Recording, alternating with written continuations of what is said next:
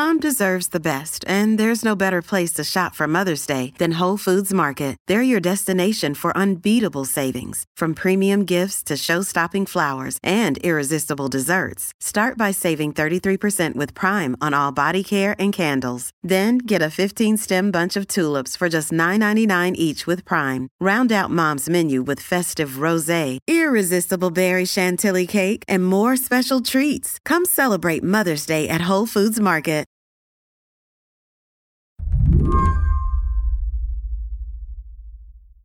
So, Helena, are you popular over at the FDA? Ooh, that's a tough question. I thought you were going to laugh. It's a mix. I think it's mixed. I do sometimes joke that I won't be allowed back in there, back in the building. We'll see. They still take my calls, so. Helena Bottomiller-Evich writes about food policy for a digital publication she founded called Food Fix. So it makes sense that she's got the Food and Drug Administration on speed dial. Even though inside the agency, she says, there's this joke that the F in FDA is silent. Well, FDA is so big in that it covers something like 20% of consumer spending, right? So it's drugs, it's medical devices, it's microwaves and cosmetics. Food is a much lower priority issue at FDA. And that's just the truth of the matter. Is baby formula considered food? Yes, it is considered food. Baby formula, particularly the baby formula shortage, is one of the reasons Helena worries the FDA is not exactly thrilled to hear from her. She's covered the chain of decisions leading up to the shortage with meticulous care. And this might surprise you, but Helena says this formula shortage is still going on. When I go to my Safeway on Capitol Hill here in Washington, the supply looks it's like half-ish stocked. And that's not normal. And we're, 7 months into this? That's not normal. And I really don't know when it's going to return to normal. I think probably it's going to be next year in 2023. I really have doubts about it returning to normal this winter.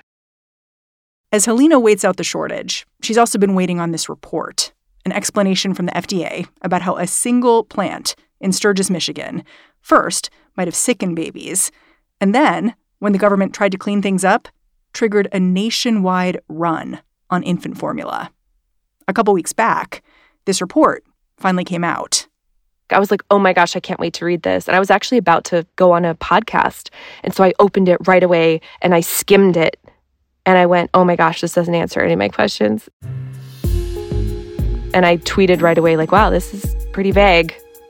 I did have high hopes for it, and it came nowhere close to meeting them. Today on the show, why there are still so few answers about this continuing crisis for families. I'm Mary Harris. You're listening to What Next? Stick around.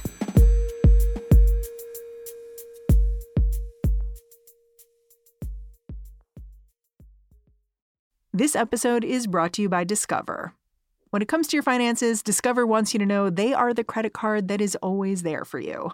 With 24/7 U.S.-based live customer service, everyone has the option to talk to a real person anytime, day or night.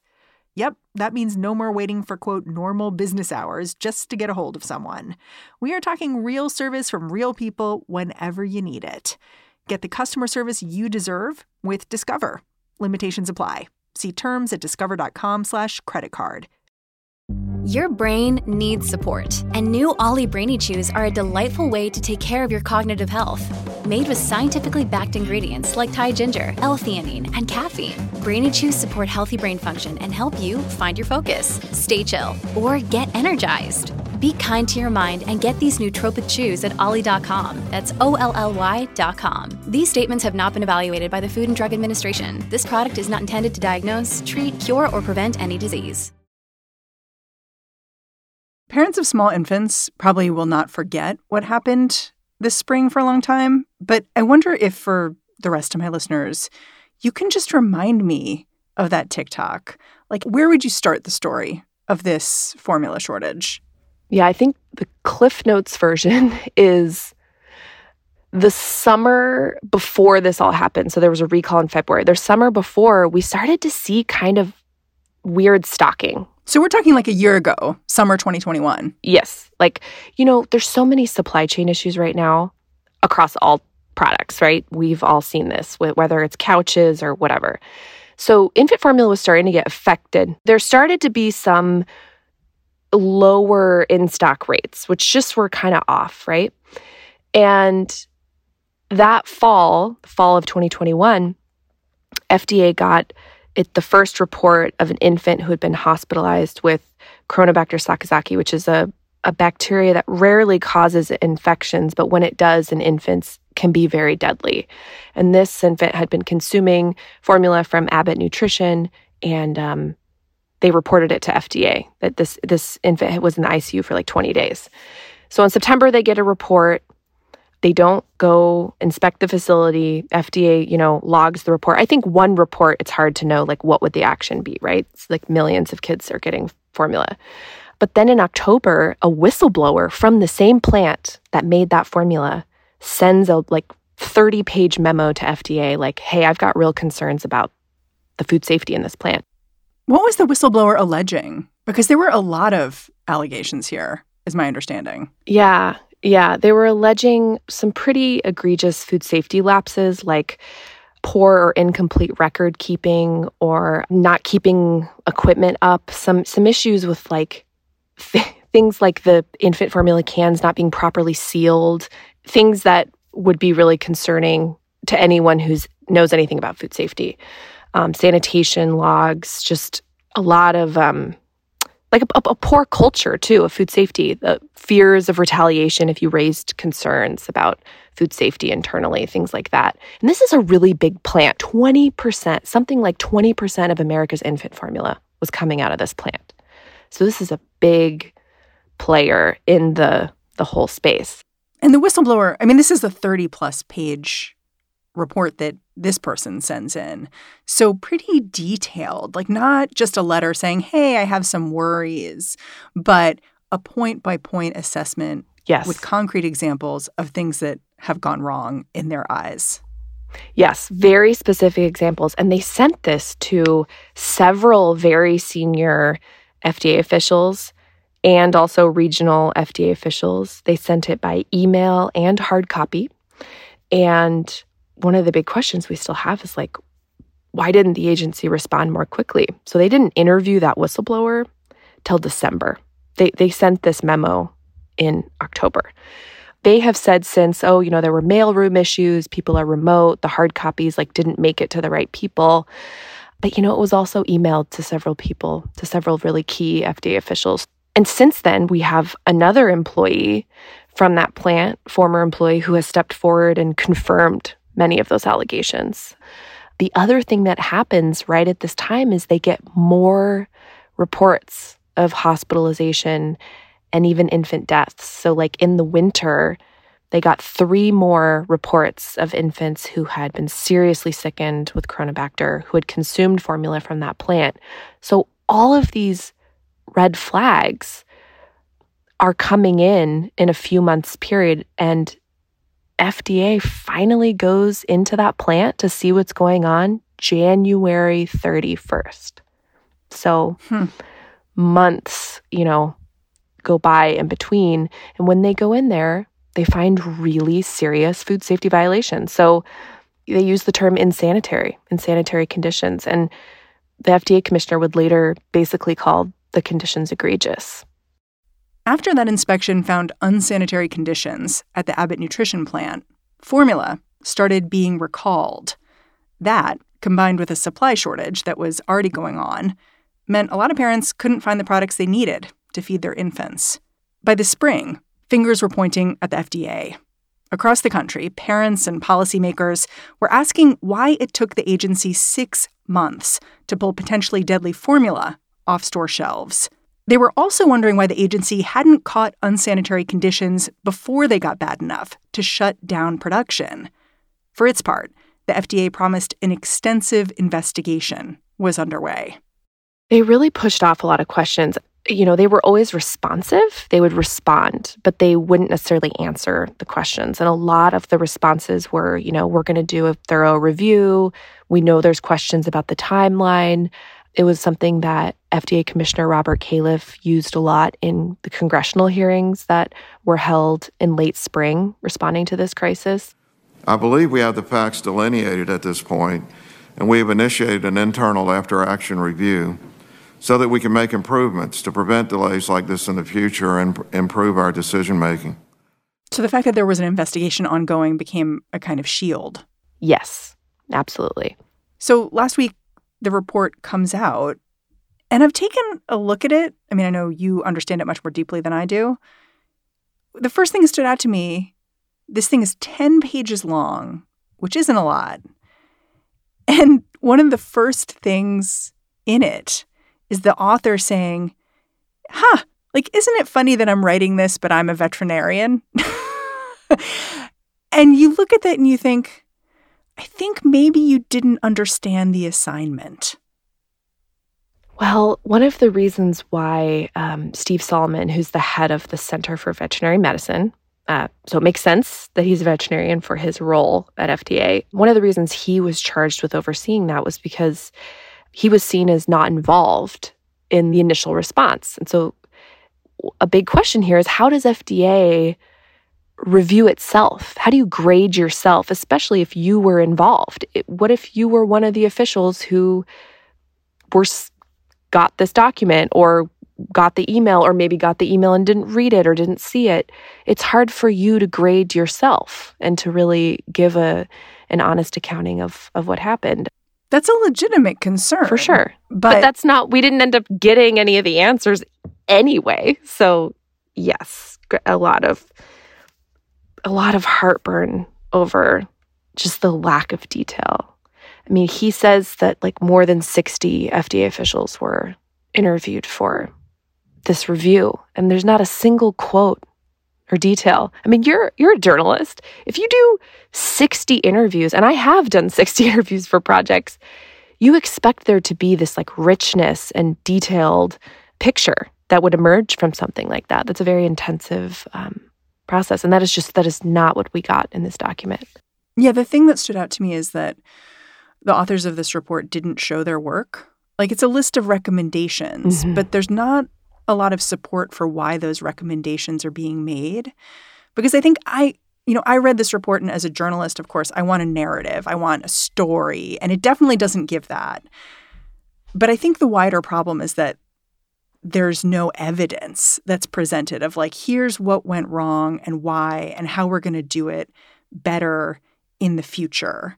And so even without a narrative, which of course I'm a sucker for, there was another problem. I agree with you. I mean, it's almost impossible to tell how they arrived at the recommendations. And I guess one of the specifics that was revealed in there is an admission that, or an acknowledgement, I should say, that FDA inspectors are given very little infant formula specific training. And that stood out to me as sort of a new little tidbit, but again, does not answer some of the fundamental questions, like why, these problems weren't found earlier, and then also what has been done in the last year to fix that. We are now a full year away from that first infant formula hospitalization report, and what has been done. And I have not gotten a very clear and specific answer to that question either. After the break, if accountability isn't coming from the FDA, who can stop the next formula shortage?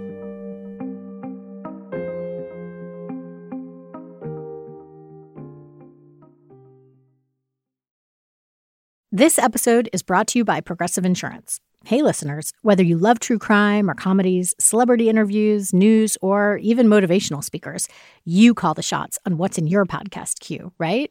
And guess what? Now you can call the shots on your auto insurance, too. Enter the Name Your Price tool from Progressive. The Name Your Price tool puts you in charge of your auto insurance by working just the way it sounds. You tell Progressive how much you want to pay for car insurance, Then they'll show you a variety of coverages that fit within your budget, giving you options. Now, that's something you'll want to press play on. It's easy to start a quote, and you'll be able to choose the best option for you fast. It's just one of the many ways you can save with Progressive Insurance. Quote today at Progressive.com to try the Name Your Price tool for yourself and join over 28 million drivers who trust Progressive. Progressive Casualty Insurance Company and Affiliates. Price and coverage match limited by state law. One of the interesting things reading this report is that it doesn't respond to questions you and I have as journalists, certainly, but it also doesn't respond to questions that Abbott Nutrition, the formula manufacturer at the center of this shortage, has raised. Like, Abbott has maintained all throughout this that there is no definitive link between their formula and illnesses of infants. Is it possible that the shutdown of their facility was for nothing? I think it is definitely possible that there are infants getting Cronobacter from other places that are not infant formula. We know that Cronobacter sakazaki is a bacteria that lives in the environment. It's not uncommon to find it in kitchens. And so I can understand that case that they're making. And it is true that there is no definitive link. There's no DNA link that puts these cases and matches them to any findings in formula. So Abbott is technically correct that and FDA has said basically we cannot definitively rule in or rule out that the formula was the cause of these specific illnesses. The fact is, most experts doubt that the Cronobacter that made infants sick was just lying around on someone's kitchen counter, even if the link to Abbott's facilities is still circumstantial. Helena says even if kids were getting sick just from their environment, the FDA has a responsibility to figure this out to prevent the next formula shortage. If all of this is coming from kitchens, which most food safety experts don't think that, they think that there is a formula factor here. They think that formula, we know that there have been cases in the past linked to formula, so this is a known concern. But if it were coming from kitchens, well, we should know that too, right? Because that would mean that there are infants dying every year because parents have no idea that this is a concern. So I think either way, there's a public health issue here, and there's a public health imperative to get to the bottom of what is going on here. Another thing that stood out to me about this report is that the FDA kind of shrugs its shoulders over the impact of their failure here. Like, they don't really talk about the consolidation of the formula industry and how that had this disastrous impact with the supply chain. They have one finding, which is that the FDA and other federal agencies do not have the authority, expertise, or resources to manage supply chain issues, which to me feels like shrugging their shoulders, as opposed to saying this authority would help us, or perhaps that authority lies with this agency over there. Did that strike you too?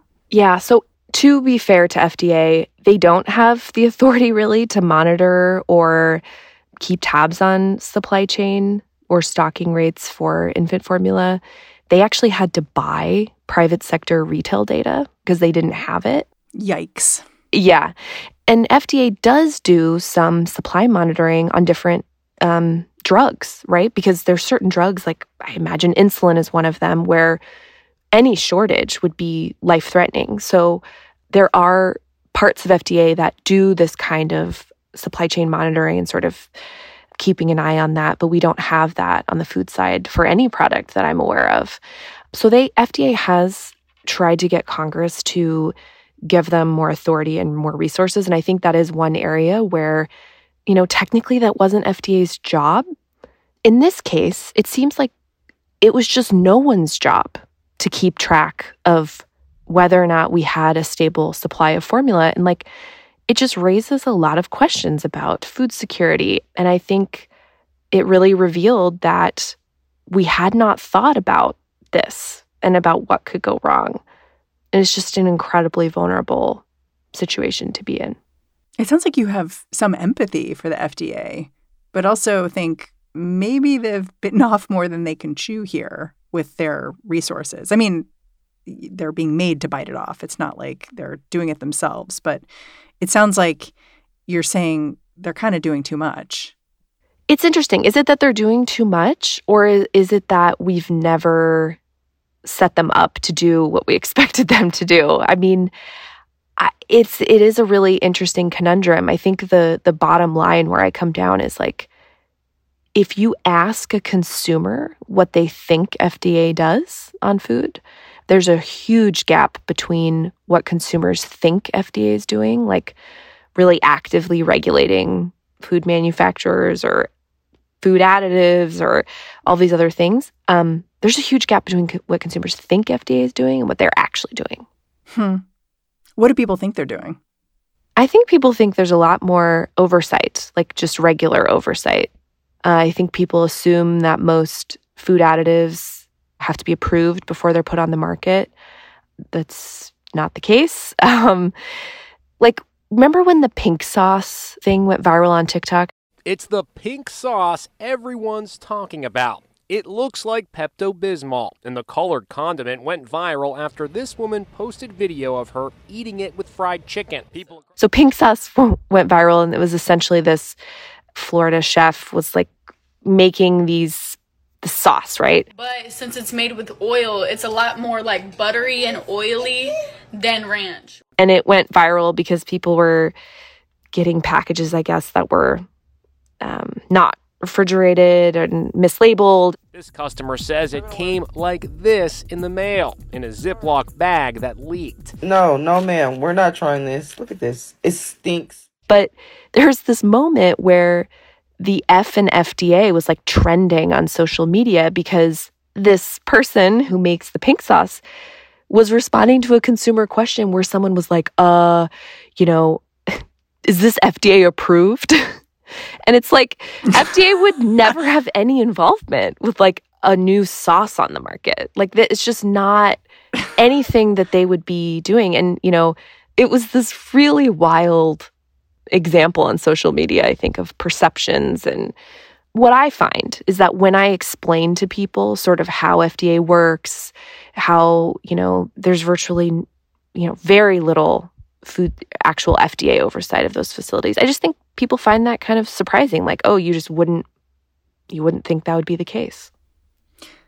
So with the formula shortage and everything that took place to get us to that place where formula was in short supply, if that's a whodunit, like what happened here, what was the cause, do you think that mystery is ever going to be solved? We have one more shot at this, and that is the Inspector General. The Office of the Inspector General under HHS is investigating. Health and Human Services. Mm-hmm.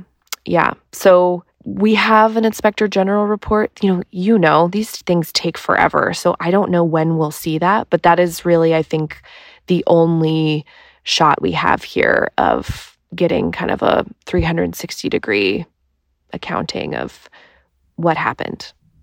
Are you optimistic about it? Do you think it'll be better than the report you've just gotten? It has to be better than what we just got from FDA. I am optimistic about it, yeah. I read one piece of analysis in the Washington Post that basically posited that the formula shortage wasn't a complete disaster because lots of people stepped up to fill the void. I kind of wondered, given all the reporting you've done around the formula shortage, whether you'd agree with that assessment. Well, I think it wasn't a disaster, but I'm not sure if I would consider it a success. That much of that response and much of the ways that parents and caregivers made this work was basically like the labor of moms and parents going online and creating mutual support where they would ship formula like across the country. So one mom in one state would go, oh, I found this formula, who needs it? And, that was really expensive and inefficient. So in some ways, it's great that consumers found ways to support each other. But I'm not sure that's a good outcome. And still today, I think short of, again, we know we have enough calories for our babies. There is technically enough formula. We still have a lot of stress around this, and we still have a lot of parents scrambling and spending a ton of time figuring out how to navigate this. It's not normal, and it's really not okay. Helena, I'm so grateful for your reporting and your time. Thanks for coming on the show. Happy to be here anytime. Helena Bottemiller-Evich is the founder of Food Fix, a publication about food policy. And that's our show. If you're a fan of what we're doing here at What Next, the best way to support us is to join Slate Plus. Go on over to slate.com/whatnextplus and sign up. What Next is produced by Elena Schwartz, Mary Wilson, Carmel Delshad, and Madeline Ducharme. We are getting a ton of support right now from Anna Phillips and Jared Downing. We are led by Alicia Montgomery and Joanne Levine. And I'm Mary Harris. I will catch you back in this feed tomorrow. Talk to you then.